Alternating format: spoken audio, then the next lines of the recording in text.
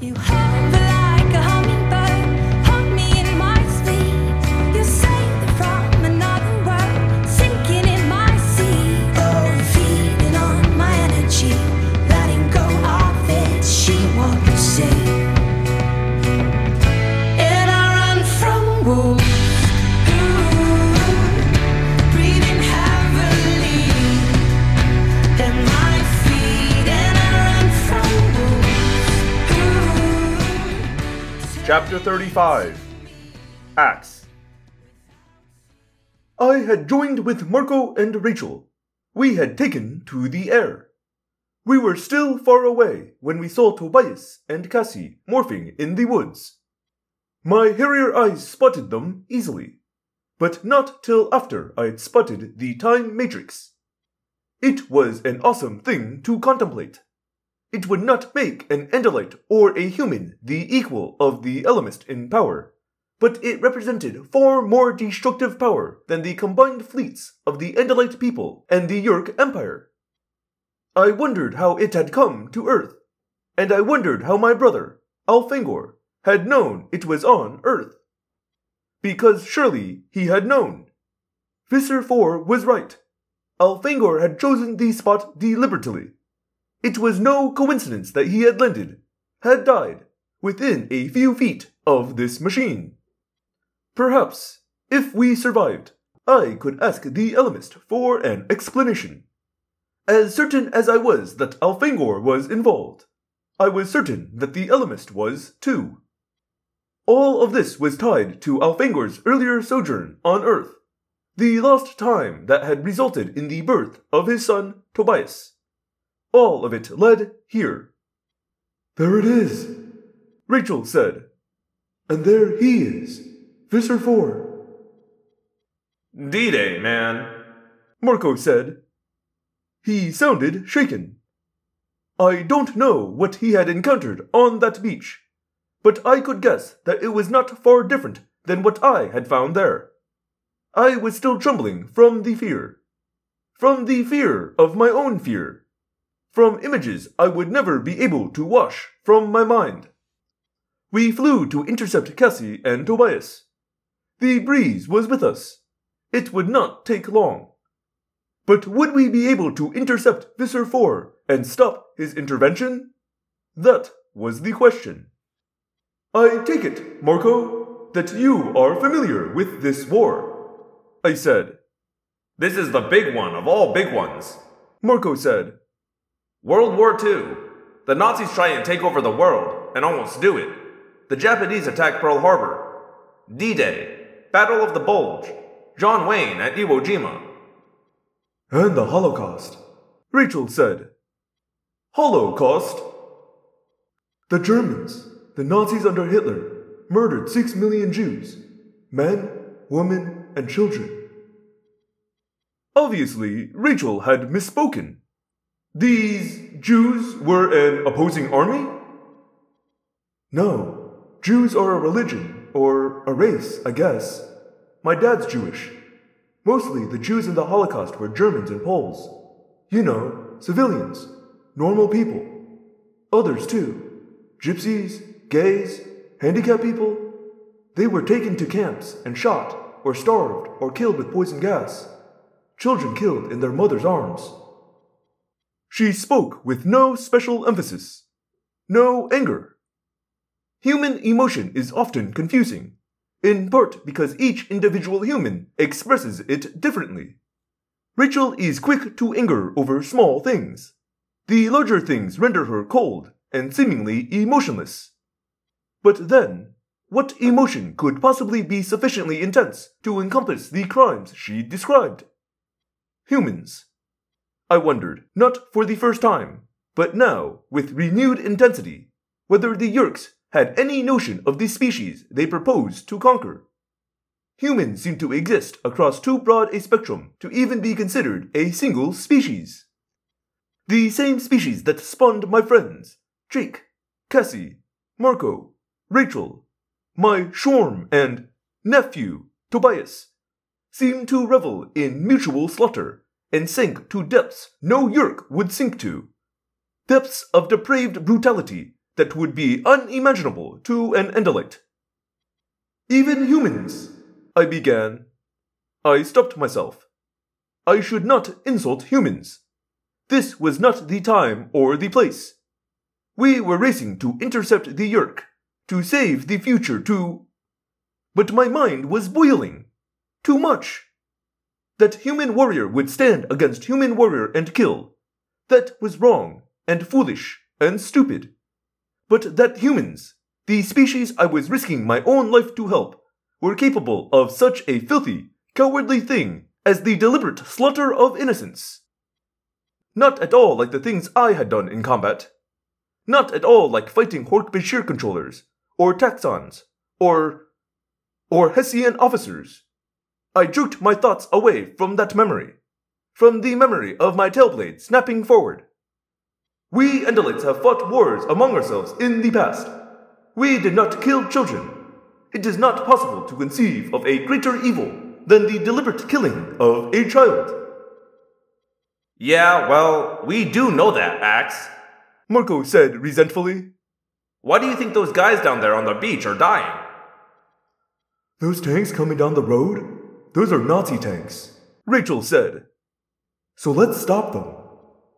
We are after the Time Matrix, Marco reminded her. Maybe you are. You and Axe go get the Time Matrix. I'm getting a Nazi. Chapter 36. Cassie.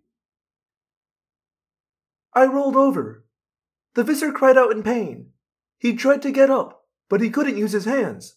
They were held together by handcuffs. Tobias lay bleeding.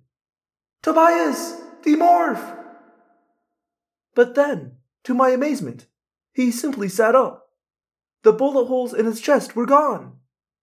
It's true, he whispered, touching his chest with a Hork-Bashir claw. Just Jake. The rest of us, we can't be killed. I felt the bullets hit me. Neck, head, shoulder, head. I felt the impact. Power blows. I felt sharp, overwhelming pain. And then I was still alive. The tank column rolled by. Infantrymen rushed up alongside the tanks to surround us. They waved guns at a wolf and a monster, scared of both, unsure what to do. Visser Ford tried to crawl away, but one of the soldiers gave him a kick in the stomach that dropped the controller on his face. An officer pulled his pistol from a holster, walked cautiously up to me, held the barrel against my head, and I fell over. I stood up.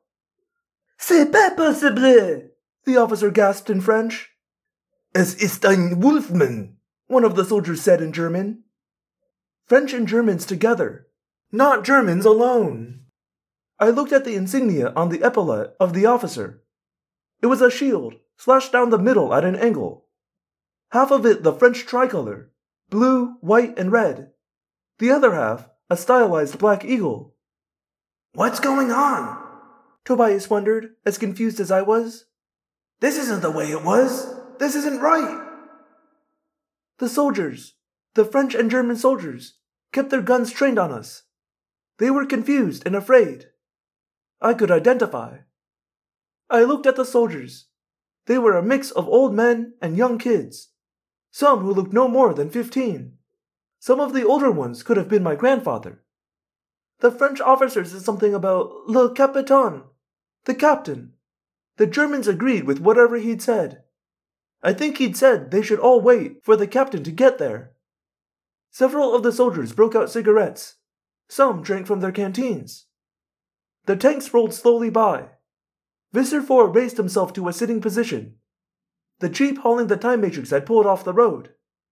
He was edging, ever so slowly. Don't let him reach that thing, Tobias said in thought-speak. The French officer understood immediately. He jerked his head, and 2 of his men dragged the controller back to where we sat, in our weird little standoff. I just want to know one thing, Andalites. How did you follow me? I have the Time Matrix. How did you follow me? And why don't you die? Visser 3's been trying to kill us for some time now, Tobias said. We're hard to kill. The controller made a face of hatred and resentment. I should have used the time matrix to destroy Visser 3, that bungling fool. We'd have helped you, Tobias said with a laugh. Then, privately to me, he said, Cassie, if we can't be killed, we don't need to worry about these soldiers. We can take the time matrix right now. Yeah, I guess that's true. But, I don't know. It's weird. I mean, I guess we are sort of immortal for now, but who knows? A gun is still a gun. Are you 100% sure? Tobias made a Hork-Bajir smile. 99%. The remaining 1% says, if we push it, we're toast. Suddenly, another Jeep-type car came rumbling up along the line of tanks. An officer, a German, jumped out and trotted over to us. In a mix of French and German, the soldiers and their officers explained this exceedingly unusual situation. The captain was a middle-aged man with a lined, scarred face and tired eyes. He obviously knew about the big, glowing globe. He seemed to know, too, about the prisoner, Visser 4. But seeing a Hork-Bajir sitting there, beside a seemingly tame and unkillable wolf, was new. He leaned close to Tobias and gingerly touched his wrist blade. I won't hurt you, Tobias said. The captain answered in German, then tried French. Finally, excellent English. Do you understand English? Yes, we do, I said. He snapped his head around. There was a quick burst of German, including a word that sounded like wolf, and another that was very recognizable, Frankenstein. He thinks you're a monster, Tobias. Then, in English once more, he said, I do not know how a monster and a talking wolf came to be here. Explain. I started to answer. Not to explain, because explaining would have been utterly impossible. Or at least it would have taken a solid week. But then, I saw the old man who had been driving the captain's jeep climb down from behind the wheel. He was in his 50s, at least, although his uniform indicated a low rank. He was stocky, not very tall. His black hair was parted high on his head. His eyes were dark and intense. He wore a small mustache. A style of mustache known everywhere as a Hitler mustache. Chapter 37. Rachel. Far below us, Tobias and Cassie seemed to be chatting with Nazi soldiers guarding Visser 4. They were problem number 2, as far as I was concerned. Problem number 1? The tanks that were rolling toward the beach. Huge, clinking monsters, armored to withstand a direct hit from a cannon. I have several powerful morphs, but none that would so much as annoy a tank. However, the tank hatches were open. Their officers or drivers or whatever stood with their heads and shoulders visible. No one was shooting at them. They had not reached the battle. When they did, the invasion of Normandy would end in utter defeat for the invaders. We have to stop them, I said. Marco snorted angrily. How? Morph to elephant and go one-on-one with a tank, and you'll end up roadkill. Our morphing ability is a potent weapon, Rachel, but useless here, Alex said. We're stopping them, I said flatly. That road is narrow. It's cut deep. Kill one tank, and the others will have a hard time going around it. At least we'd slow them down. Yeah, then one of us gets to the ship offshore and directs them where to fire, Marco said. Great in theory. Just one problem. How do a bunch of birds kill a tank? I don't know, alright? I admitted. I just know we have to. I may have an idea, Alex said. I have been observing your primitive human weapons. Several are fascinating. Most could be very easily improved upon and... Get to the point, I yelled. The small, handheld explosive device. They are roughly spherical in shape, with a ludicrously crude priming device. They are thrown and... Marco said, Hand grenades? They are very weak explosives, Alex said. However, within the confined space of a tank's interior. They could. If I had lips and you had a mouth, I'd kiss you, I said. Hand grenades, that's it. We'll drop hand grenades down the hatch of the lead tank. How do we carry one? How do we pull the pin?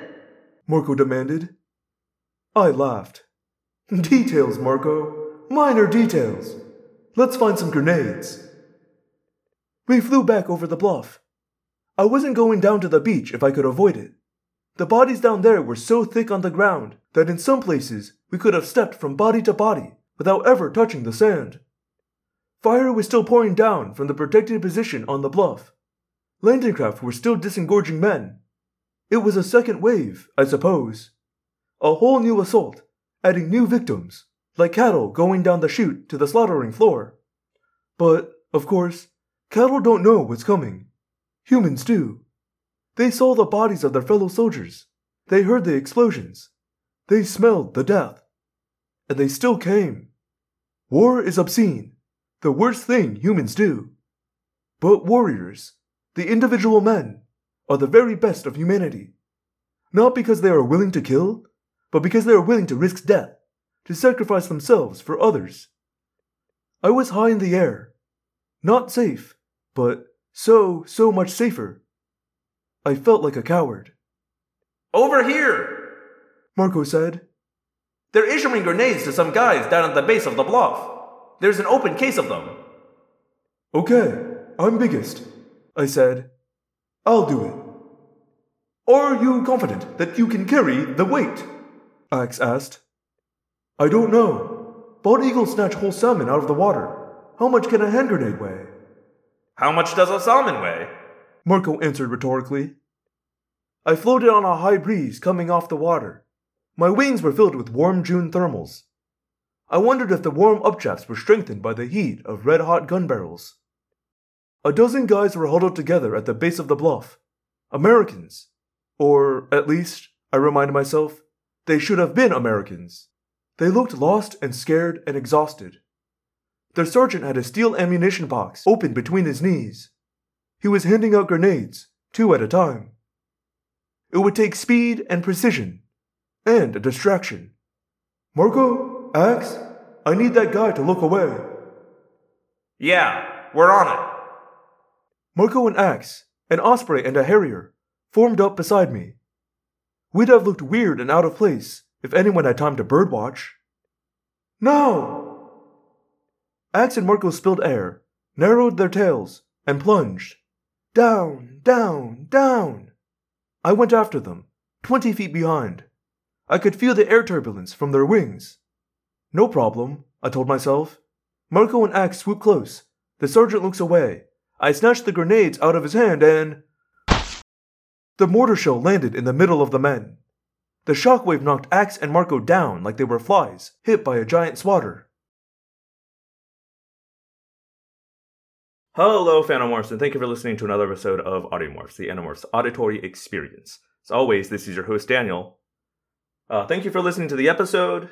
I've got a message here that I'm probably going to talk about for a while, so let's just get right into this one. It's an email. That email is audiomorphscast@gmail.com. To send in from Audie Murphy, who writes in, Hey Daniel, I've been listening to your podcast for about 2 years now. This is the first message I've decided to send. I found you through Spotify, and I remember you saying once that you wish you could turn on comments, and I believe you can. I've seen other podcasts I listen to online have a section for, what did you think about this episode? I don't know how you do it, but I know it's possible. Thank you for letting me know about that. I am aware that Spotify does offer that, but they offer it through their own native podcasting hosting platform, Anchor.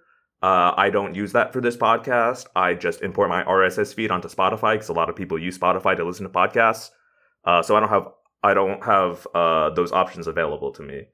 I actually think that Podbean, where I am hosted, has a similar function, but either because of the theme I chose for my page, or else because Podbean's an exceptionally poorly coded website, I can't actually read those comments. I get notifications that people are commenting. I just can't read them. It tells me to go download their app, and I'm simply not interested in doing that. That's all I meant, I think, when I said that back in the day. It's just that you're commenting there, I'm not seeing it. But thank you for offering. I appreciate that. And then Audie goes on to say, as a history nerd / geek, whatever you want to call it, this book has been bothering me for a couple of reasons. First, in case anyone was wondering, the British were supposed to win the Battle of Trafalgar. But in this timeline, likely the Battle of Trafalgar would never have happened. The reason for this is that the United States Rebellion was a large inspiration for other colonies and nations with oppressive governments. One of these was the French. Since the rebellion failed in 1776, the Marquis de Lafayette would not have arrived yet.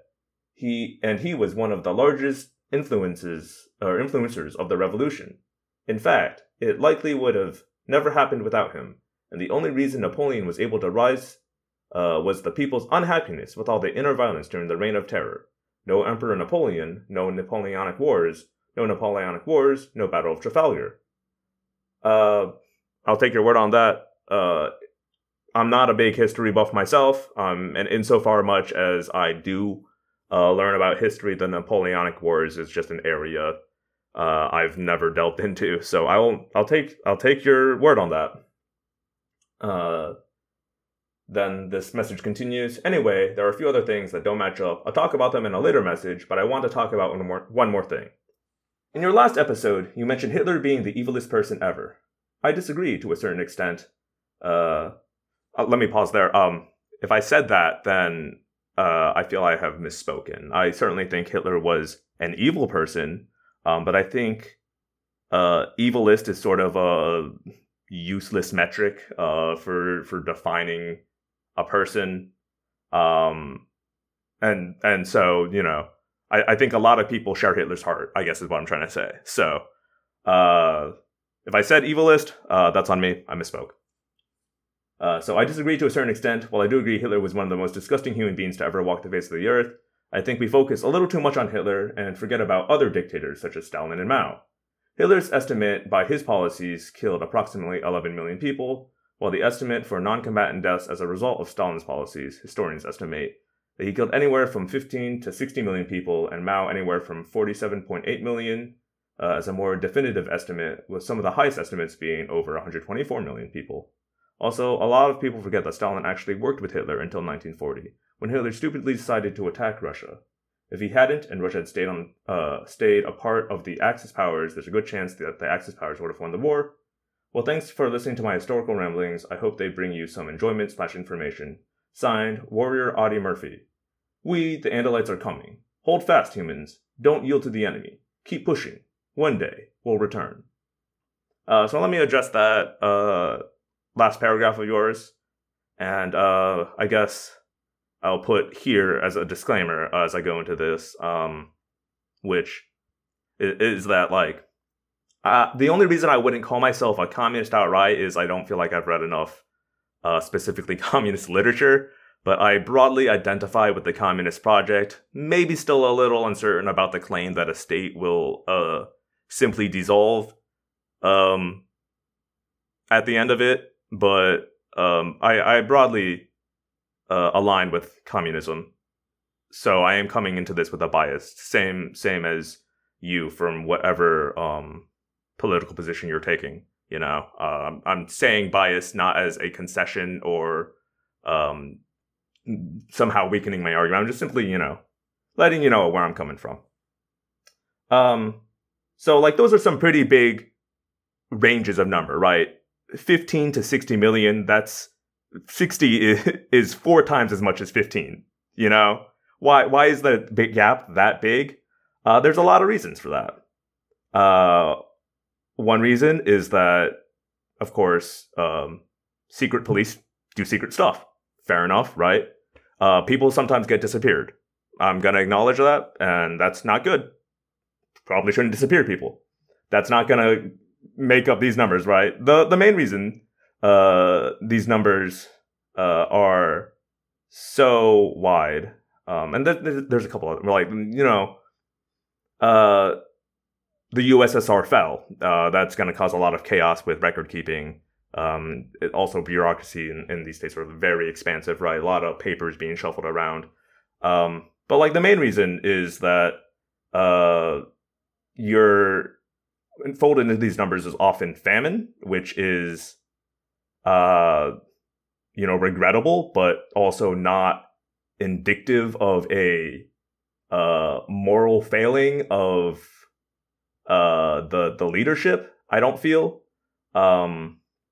certainly not on the same level as the systemic and intentional murder of various minority groups, right?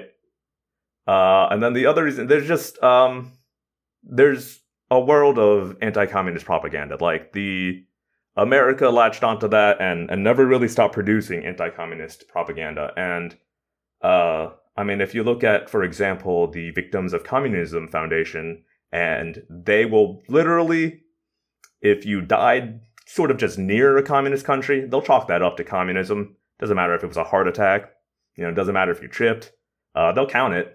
So it's stuff like that makes these numbers very hard to accurately parse.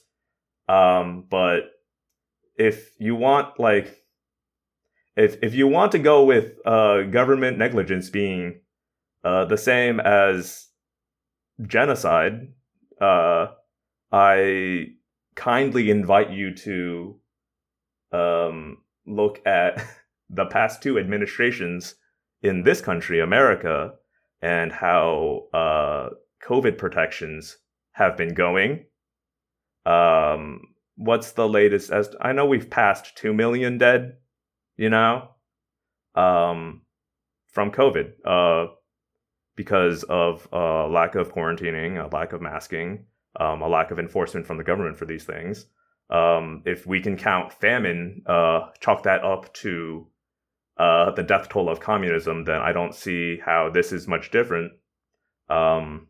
Speaking of, you mentioned that Stalin actually worked with Hitler until 1940.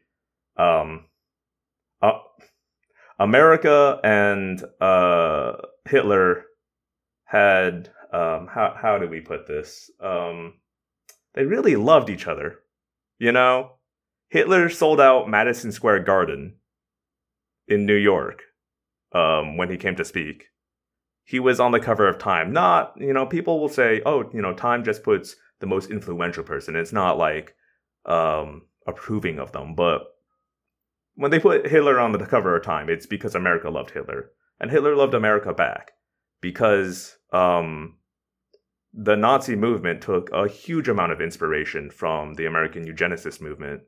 The very idea of being genetically superior, of the Übermensch, where does that come from? That's coming from the American eugenicist movement, claiming that there is a superior white race, and that black people and other racial groups are genetically inferior because of skull shape or whatever, and of course, a lot of the final solution is based around America's own systems of genocide, both the Native Americans and the African Americans.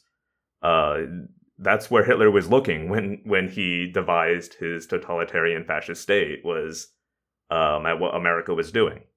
So yeah, Stalin was a political ally until 1940, which is all to say that being politically allied to Hitler probably not good.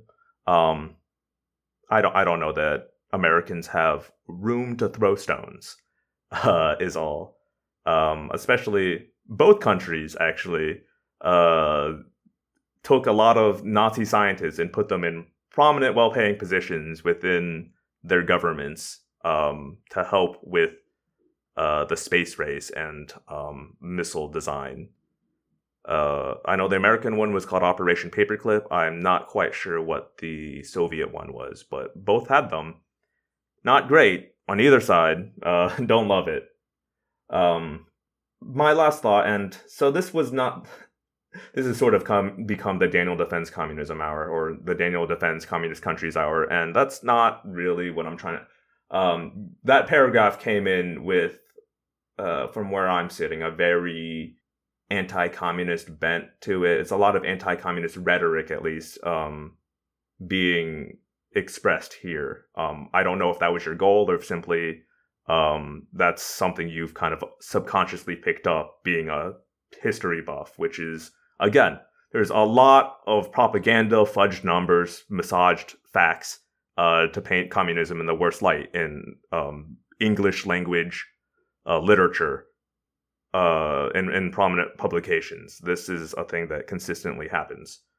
So I'm not accusing you of coming in here to, be like, oh yeah, Nazis bad, but what about communism? But like, there is certainly a biased slant here in your message. I don't know if that was intentional or not, and I am addressing that explicitly. My last thought about this is that I do agree that people overfocus on Hitler, but not because there are other bad leaders out there. And if I were to name other bad leaders, I think get close to, well, the only one is probably Churchill. The famines in India and Pakistan and Ireland under his leadership are bad, we'll say. The numbers are not good there. There are other American leaders as well that I have a very low opinion of, but maybe not quite on Hitler's level as far as widespread destruction. Churchill, I feel pretty comfortable saying, though. Regardless, the point being, not because there are other evil men in power, but because I don't ascribe to great man theory. I don't think it is these individuals that shape the course of history. I think it is not Hitler that creates Nazi Germany. It's everybody in Nazi Germany who both participates, right? Who turns the other eye, who just goes about their lives because it's not me. That's how you end up with a Holocaust. And that's sorry to get a little heavy in these endnotes that have gone on for 14 minutes now. Boy, I knew I was going to talk about this one for a while. That about wraps up my thoughts. My last one being, since we're already so deeply into this political space now, I guess I can say this. If you've ever wondered, what would I do if I were witness to a genocide? You're finding out right now, because that's what's happening in Palestine, in my opinion, at least. Sorry.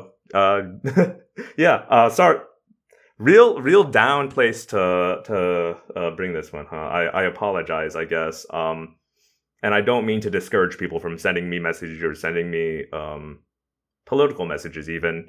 But a lot of this stuff isn't pretty. A lot of this isn't fun. But that's also kind of the point of the Animorphs, right? The Animorphs is all about bringing this back to the Animorphs. That's actually a great segue for me. Thank you for writing in, Audie. I'm sorry that this got kind of like somber on your message. I do appreciate your message. But speaking of Animorphs and sort of their own thesis, which is largely about the de-glamorizing of war, I think something so interesting happens in in this last chapter with Rachel, where she venerates the warrior. She still says, "Oh no, war is bad, but those guys who do war, best to ever do it, man. Gotta love them." And I think that's so interesting in a series that so strongly opposes any sort of like veneration of war or war culture. And I don't think it's bad writing, right? Because I think it fits in Rachel's character. It really that fits with her trajectory and her character arc and where she ends the series. I think that she would feel this way and think this way. I don't know. It's just an interesting moment because I found myself disagreeing with her, and then I realized maybe that's the point. I think too often we as the larger culture of at least American viewership, English language viewership, I think we tend to conflate a little too much the protagonist's values with the author's values, with the story's values.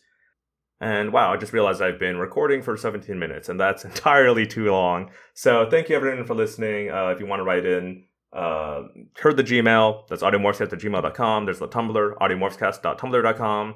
The website, theapocalypse.com. That's the apocalypse, like apocalypse, with a D in the middle. And finally, you can tweet at me at Audiomorphs. That's also where you should check if I'm ever late uploading. Again, sorry, this end of show notes got a little long, a little weird, a little intimate though, huh? Aren't we closer now as listener and podcaster? Form